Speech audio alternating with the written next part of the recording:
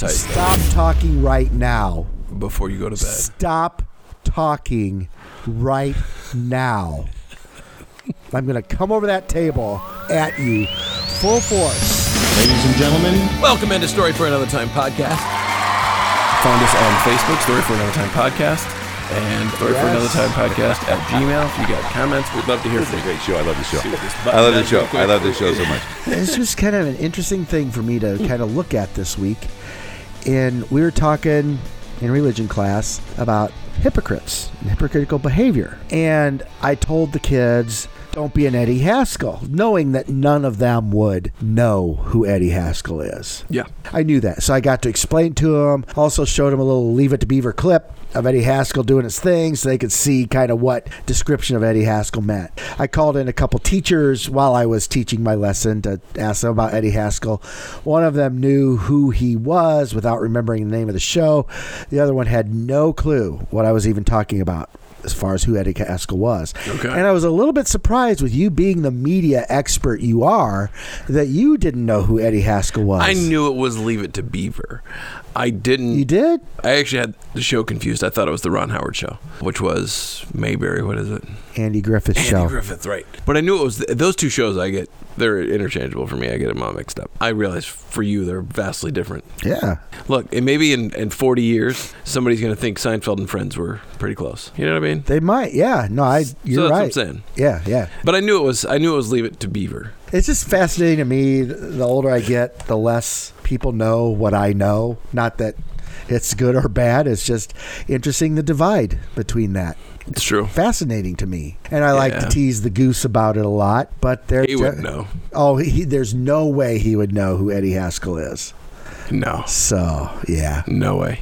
So I said, what you talking about, Willis, to somebody? And Goose and Pastor Greg were like, what are you doing? Mm-hmm. So I had no clue what I was talking about. But at the same point in time, if I were to say to you, I need about Tree Fitty, you wouldn't get it. Does it have anything to do with Monk? No. I need about Tree Fitty. Huh? I need about Tree Fitty. No clue at all. What are we talking about? It's from South Park. I guarantee Goose knew that one. Oh, okay. Yeah. I need about Tree Fitty. Look it up. It's funny. All right, I will. No okay. clue on South. I mean, South Park's been around for a long time. How long? The 90s. Since the 90s. Yeah, I was of an age of awareness, but again, I was raising children at that time. Anyway, we had some things we needed. There's a song, Grateful Dead / Sublime. The line of the song is, every once in a while, you get shown the light in the strangest of places if you look at it right. Cause once in a while you get shown in the light in the strangest of places if you look at it right. Sometimes very dumb people say very wise things. Yes. A clock is right twice a day. One thing that I heard a drunk girl say in the line to the women's room in a bar has stuck with me for 20 plus years. Okay. And I use it all the time. Really? Don't yuck my yum. I have no idea what that means. It's a thing that I really like. Is it something that if you got something good going, like don't steal my joy? Yeah, a little bit. Okay. A little bit. Now, she was talking about that she likes, what was it, red wine or something. I don't know. She likes this drink and this one. I don't like that. Well, don't yuck my yum. Oh. Don't yuck my yum. So, yeah, don't steal my joy. This type of thing. And so, happens I say it all around the house. Because kids, I don't like that. I don't like that. Well, she does. He does. I do. They do. You do. Don't yuck somebody else's yum. I wanted to bring that up today because even though it happened in the strangest of places, that phrase, don't yuck my yum, there's probably a better way to say it, but I like that way. I do like it. Has stuck with me because I think it's a good way to deal with other people, to deal with other people's differences. Yeah. You like it? Don't yuck my yum? Well, here's the deal. One way you could interpret this is, I don't want to hear your opinion about something I like. You do not have the right to give me your opinion and offend me. That's not what I'm saying. That's the way you could interpret it, though. Don't yuck my yum. I say I like this. You say you don't. You're bothering me by saying that. No, okay. Maybe I should have said it. If you were to say Diet Dr. Pepper, that's disgusting. Anybody that likes Diet Dr. Pepper is gross. You just said the key. Don't yuck my yum. Yeah. I think it's okay to say, I think Dr. Pepper is whatever it is you use. Diet Dr. Pepper is disgusting. Okay. That's fine. But when you say anybody who likes it is right, then that's a personal attack based on their preference. Well, that's where don't yuck my yum. I'm gonna dial that back and say, even if I'm over here saying my favorite's Diet Dr. Pepper, and you say that's disgusting. Yeah. No, don't yuck my yum. Okay. I still think you're on the wrong. Even without the personal attack, I still think you're on the wrong. Because the polite way of saying, it's not my favorite. I'm not asking you to buy stock in Diet Dr. Pepper. I'm not asking you to drink Diet Dr. Pepper. I'm just saying it's my favorite. Here's the deal. Don't yuck my yum. Here's the deal. Ever since my favorite episode of our podcast came out, I've been talking about it quite a bit. And every time I talk about it, several people, including you, kind of wrinkle up your noses and make these ghastly faces about my beloved ham loaf, a.k.a. meat candy. That's okay.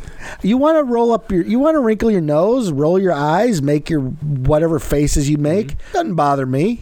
Go ahead. You're not yucking my yum. That's your opinion. I could care less. But if you say you eat that ham loaf, you're an idiot. And I'm like, hey, don't yuck my yum. But that sounds disgusting. I had one person make gagging reflex noises when I talked about ham loaf. Okay, that's fine. That's you're not commenting on me. That's yucking my yum. No, you just don't like the sound of ham loaf. That's cool, man. I respect that. We all got our own jam. Hey, Allison, how are you? Hey, come in here. Have you ever had ham loaf? My mom made it a couple times. Really? What are your thoughts on it? I'm not a huge fan of meat loafs in general. That's where I'm going to leave it. Now, if you were to... First of all, Allison is like the sweetest person on the planet. And she still made a face when I mentioned ham loaf. If you were to describe it, is it closer to delicious or disgusting? See, it's a texture thing. Be honest. No, just be honest. He asked you a range. It would be on the disgusting side of the spectrum. Thank you, Allison. Thank you. We appreciate that. Because she proved my point. What's your point? Then I'll tell you my point. She didn't yuck your yum until I encouraged, and even when I did, because she was like, it's not my favorite, I believe was your quote. So she had to be egged on. Yeah. It's a manners thing. So don't yuck my yum is you're like, it's not my favorite. Well, that's a polite way of saying it. But if you're like, that's disgusting. All right. You heathen. Okay. Now we're on a whole different flavor. Allison, thank you. Joe, you know what? You might have unknowingly convinced me about that. Okay. And I'll give you a story to back this up after I tell you. Okay. If we're having a discussion about something and you say, that sounds terrible. Mm-hmm. Like, okay. If I have you to my house and have you in, Joe, would you please come celebrate Easter with my family because we love you, love your family, want you in. Yeah. Come over for Easter, sit down at the table, and I unveil the ham loaf. You're like, that is disgusting. Okay, you have yucked my yum. Because that is very disrespectful right there. Because you have, in a sense, attacked that person who has brought and made this meal for you, right? I actually witnessed this happen once, and I'm not going to say anything about it, but we were invited, my wife and I years ago, we were invited over to someone's house for a dinner, and they made this wonderful meal of cashew chicken for us. Ooh. I love. Yeah, it's good. Well, you know what? I didn't even know I liked cashew chicken until that meal. Ah, okay. It's the first time I ever had it. And I was not like, Chinese food? Who would eat that? No way. I'm not a fan. But we went to their house, and they brought it out, and I'm thinking, well, okay, I'm going to be polite, try this stuff. Ate it and loved it. Mm-hmm. Someone else came who hated Chinese food, so they brought McDonald's to eat instead. That's incredibly rude. Oh my gosh, I couldn't believe it. I was so embarrassed. I felt so bad for the hosts, but they took it in stride. They were very congenial. Yeah. But I thought, oh my gosh, that is just straight up rude. That is very rude. That is yucking your yum. That is very rude. This is a great discussion. I didn't expect it to be such a hot button, but yucking my yum. Very fortunate to get these deep philosophical thoughts. Is this something we could get a Nobel Prize for? Buddy, I got a stack of them at the house. Making the world a better place. We won for episode 1, episode 2, episode 3. We did? We were runner-up for episode 3. Really? Why didn't I know any of this? And isn't there a monetary award with... Yeah, but you're just co-host, so... Don't yuck my yum. I wish the real world would just stop hassling me. Did you know I have my hands in a lot of fires? Sticks in a lot of fire. How's that saying? Irons in a lot of fires. Irons in a lot of fires. I got my hands in a lot of pies. What is Is that work. the one? Yeah, that would I don't want my pies and hands in my pie anyway. No, that's disgusting. That would yuck don't my yum. yuck my yum. I like having hand pies. I got my chefs in a kitchen, a lot of chefs in my kitchen. Yeah, there are a lot of things happening. So I'm trying to do the focusing technique of the Pomodoro technique. Okay. I would like to learn that because I really do need to pick up on some of those habits too. Are you familiar with it? No. But I need to. It sounds like something I need to learn. And really, that's all it is helping you focus and harness your energy and efforts. Because a lot of times we get pulled one direction, this direction, and it's hard to say, I'm going to sit down for 4 hours and write this paper, read this book, whatever. Right. But you could probably do 25 minutes, right? Oh, yeah. Yeah. Okay, so the idea is you carve yourself out 30 minutes, 30-minute segments. Okay, yeah. So you remove all distractions and you focus intently on whatever the task is for 25 minutes. At 25 minutes, you take 5 minutes off. Whatever it may be, you go outside, you relax, you answer your emails, whatever it may be. And then at the end of that 5 minutes, you return to another session of this. Okay. And so you focus intently 25 minutes, and then after 4 of these sessions you take a longer break of a half hour or whatever it may be. It has helped me get a lot accomplished because instead of jumping from one thing to the next thing and everybody's like, oh hey Joe, can you do that? 20 minutes. Or I'll turn my phone notifications off and I'll check it in 25 minutes because nothing's going to blow up in 25 minutes. So I'll check it in 25 minutes, and knowing that I'm giving myself permission to focus on this because 25 minutes, no big deal. So in 20 minutes, I'll get to that. I can focus on this. It's really great.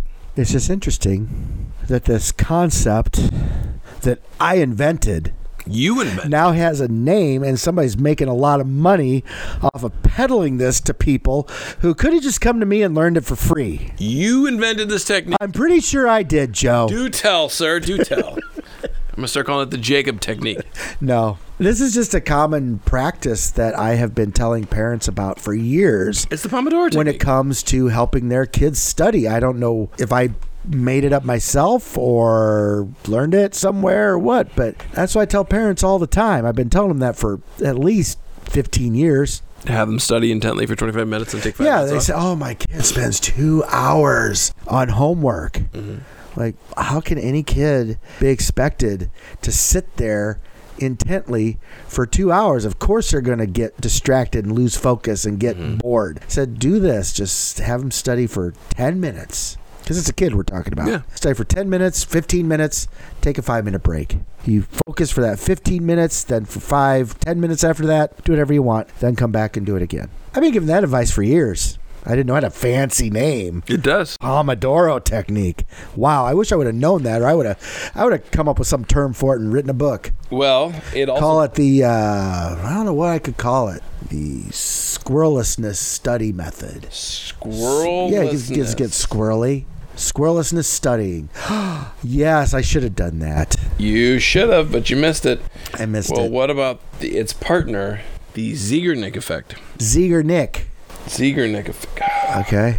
The Zeigarnik effect is a fascinating idea, and this is because you were talking more about memory, and I was I talking about memory? I don't remember. You're studying your Pomodoro effect. Oh, it wasn't about memory. It's just about getting homework done, whatever. Well, if you're studying, you're saying you're more able to remember it if you take it in small bursts. Or doing homework, where you can just focus for 15 minutes or whatever, get a certain amount done, take a break, go back refreshed.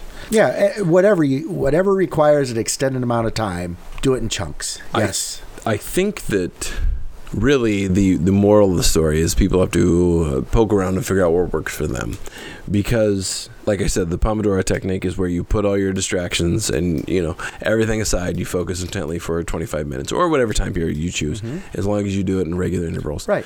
But the flip side of that is called the disagreement effect. It's named after a Lithuanian Soviet psychologist, where they say an activity that's been interrupted may be more readily recalled, because according to this theory, now this is off of this. This actually goes into media theory. Open loops. Have you heard of this? Oh, I've heard of open loops. Yeah. Yeah. So your brain opens loops, and Open you loops want are to the bane close of the my loops. existence. That's why I can't sleep at night. I have too many open loops. Right. Well, and you remember them because your brain keeps reminding that you have them. Where if you were to start closing those loops, you would remember what happened and what was happening when you were closing those loops. Right? Maybe we're getting too deep in the woods here. Open loops are not a good thing. No, you need to close the loops. Yeah, but you need to resolve them. When an open loop. Let's start here. So when you start a task, or in my case, whereas I look at it, when we start a story arc, we want people to hold their attention for as long as possible until I close that story arc. So I say, I'm going to tell you this story about Swiss cheese. We actually have story arcs in what we do. Yes. But first, let me tell you about cheddar cheese. Yeah. So I've opened the Swiss cheese story arc. Yeah. And then I'm telling you about cheddar cheese. Yeah. And if you're really talented, then I can close the Swiss cheese and keep the cheddar cheese open and this type of thing. This is how a lot of motivational speakers do it, because they keep moving you through in and out of the time. Okay, right? So the theory in the Zeigarnik effect is that moment when I interrupted your thought process with the about cheddar cheese story, in the Swiss cheese, to tell you about cheddar cheese, you're more likely to remember the Swiss cheese interruption. What was happening around the Swiss cheese. I see where you're getting, but I also feel like when you have too many open loops, you tend to forget some of them, and they come back and bite you at inopportune times. Right. That's why it's important to get loops closed. I understand starting a story, going down a different path, and then coming back to that story to keep people kind of in suspense and waiting. But like in my job, there is so much going on. I've got dozens of open loops running around in my head a day. And the key for me is learning how to get some sort of management over those open loops so I don't forget about them and I have a better chance of resolving them. Well, you were supposed to, according to these things that I'm reading and learning, you're supposed to write them down and prioritize them. Stop talking right now. Before you go to bed. Stop talking right now. I'm going to come over that table at you full force. If you write them down. Stop it. And prioritize them. Oh my gosh. Before you go to bed. Ruined my life, Joe. Then. We can't air this. You know why? Because Kim tells you this. We'll be listening to it in the car, and she'll go, see? Well, this is the way to temporarily close the loops. So you write them down before you go to bed, the things I need to do, and then you prioritize them. Made my life so much harder. You know, when I wake up in the morning, my biggest task that I need to close tomorrow is X, is Y, is Z. And then you do the same thing week by week, day by day, and it'll help you get better sleep. This is exactly what Kim tells me all the time. Well, Kim's right. She's a very wise woman. And probably because I am ODD, and I will admit it, I'm like, don't tell me what to do. Let me deal with it in my own way. Just by you telling me what to do, you're adding one more thing I feel responsible for doing. One more story before we close out. I love you, Kim. You are a wise person. Once upon a time, yes, I followed a Twitter account called Drink More Water. The whole point of the Twitter account of Drink More Water is they periodically tweet, and if you follow it, it pops up a notification on your phone to drink more water. I got to the point where it would pop up, drink more water. Don't tell me what to do. And this was my visceral reaction. The notification would go off on my phone. You got to tweet to drink water. And I said, don't tell me what to do, phone, even though I specifically followed this account to do this exact task. You know what? I may have wanted to drink water. Now I'm not.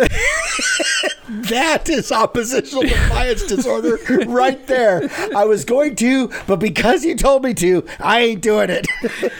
So what I realized through this experiment that I had to unfollow on Twitter is that I was actually drinking less water. Tell me how to live my life. Yeah. You know what? Just because of that, I'm drinking soda.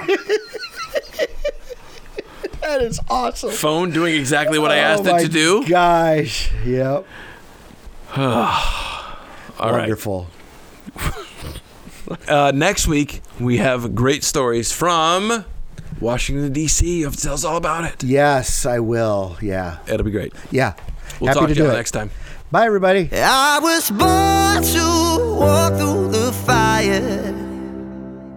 I was made to run through these flames. Yeah, even when I'm broken and tired, you are enough.